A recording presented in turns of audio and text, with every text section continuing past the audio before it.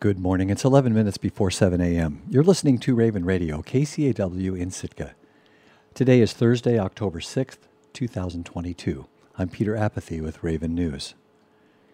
Stephen Eisenbeis will likely serve a second term as Sitka's mayor.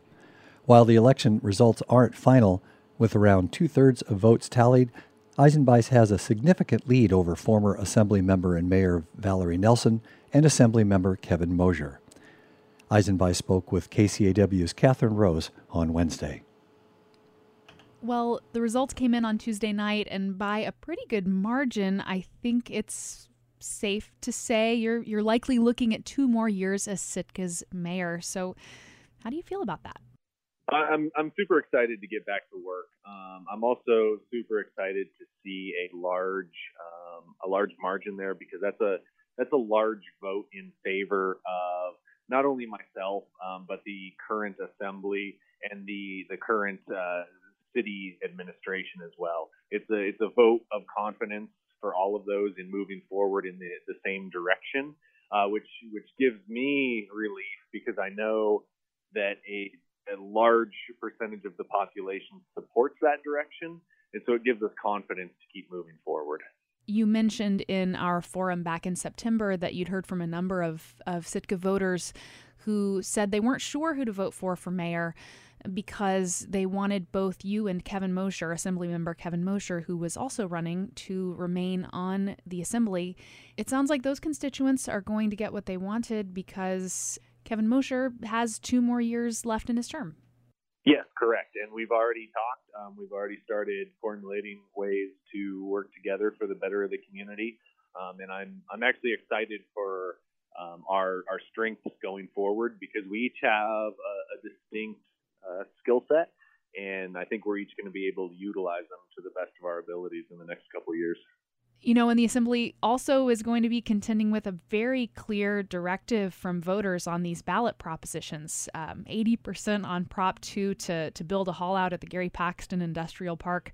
That's a pretty sizable margin, so I'd imagine that Prop 2 will be one of your biggest projects over your next 2 years as mayor.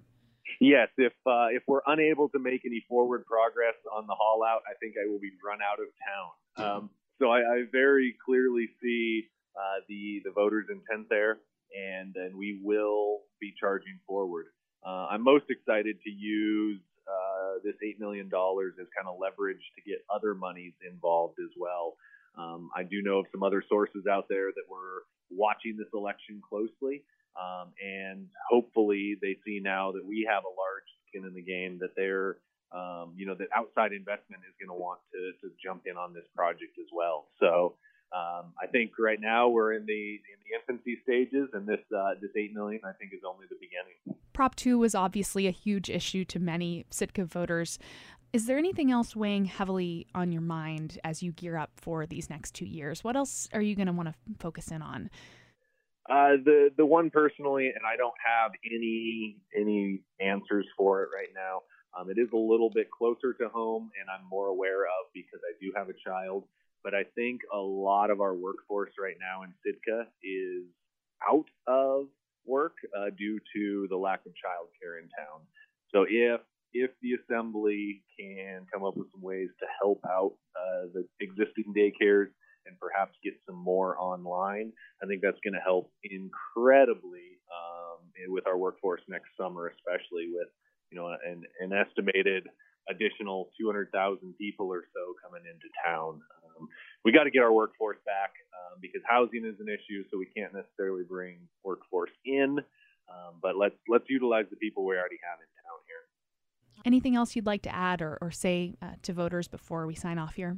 No, just humbled and honored. I think that's what most people say, but this is it's true. It's genuine. I appreciate the support from the municipality, from the town, and I'm going to continue doing my best to make sure that these next couple of years were worth your vote.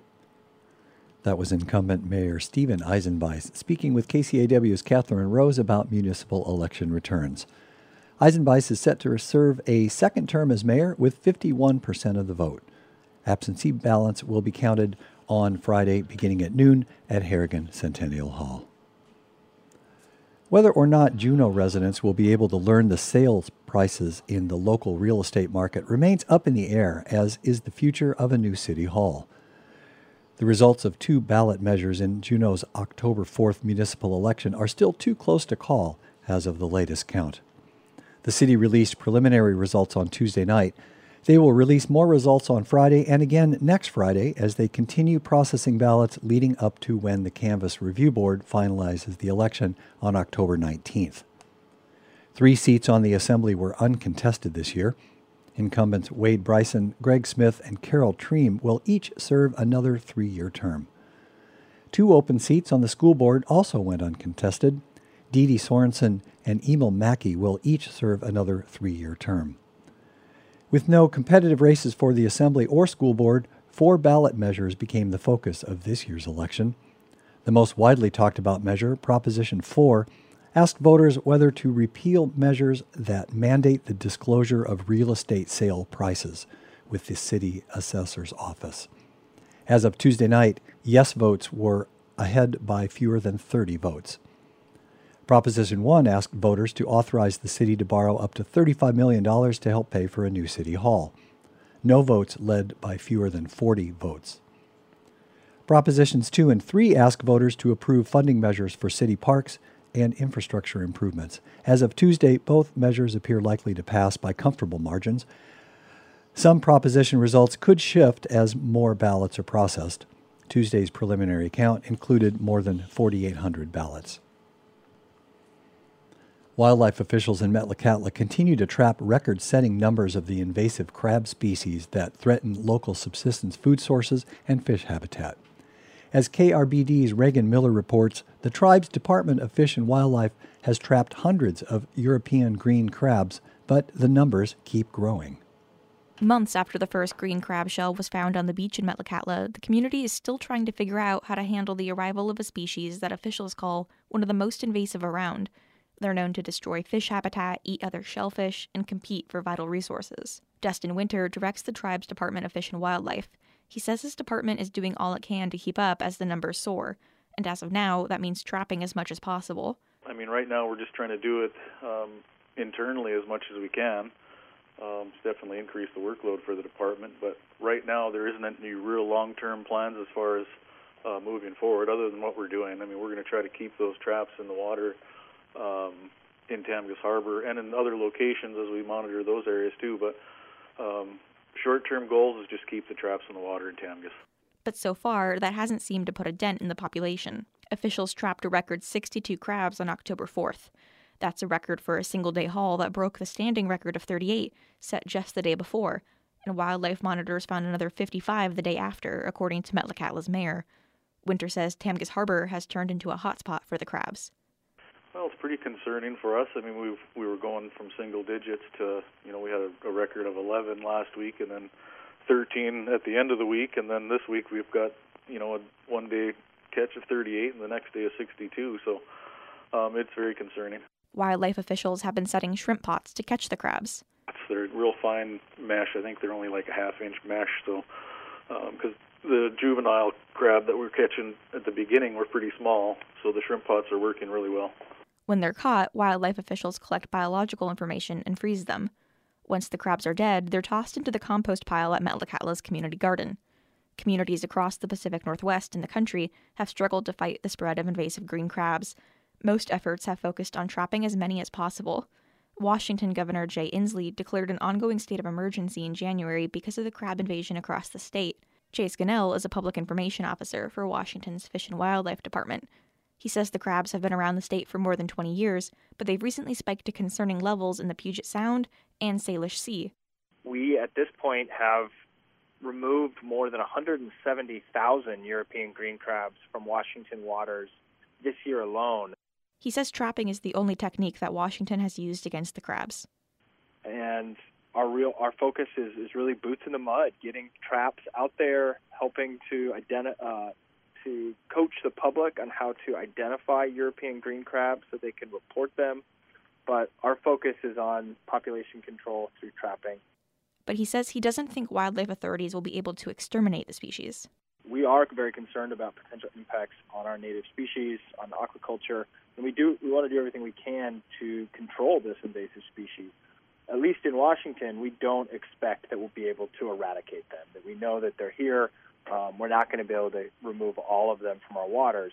Further down the coast, wildlife officials are trying to make the crabs an attractive target for fishermen. In Oregon this summer, officials raised the recreational bag limit of the crabs to 35. That's to try and stop crabbers from throwing any green crabs they catch by accident back into the water to avoid fines.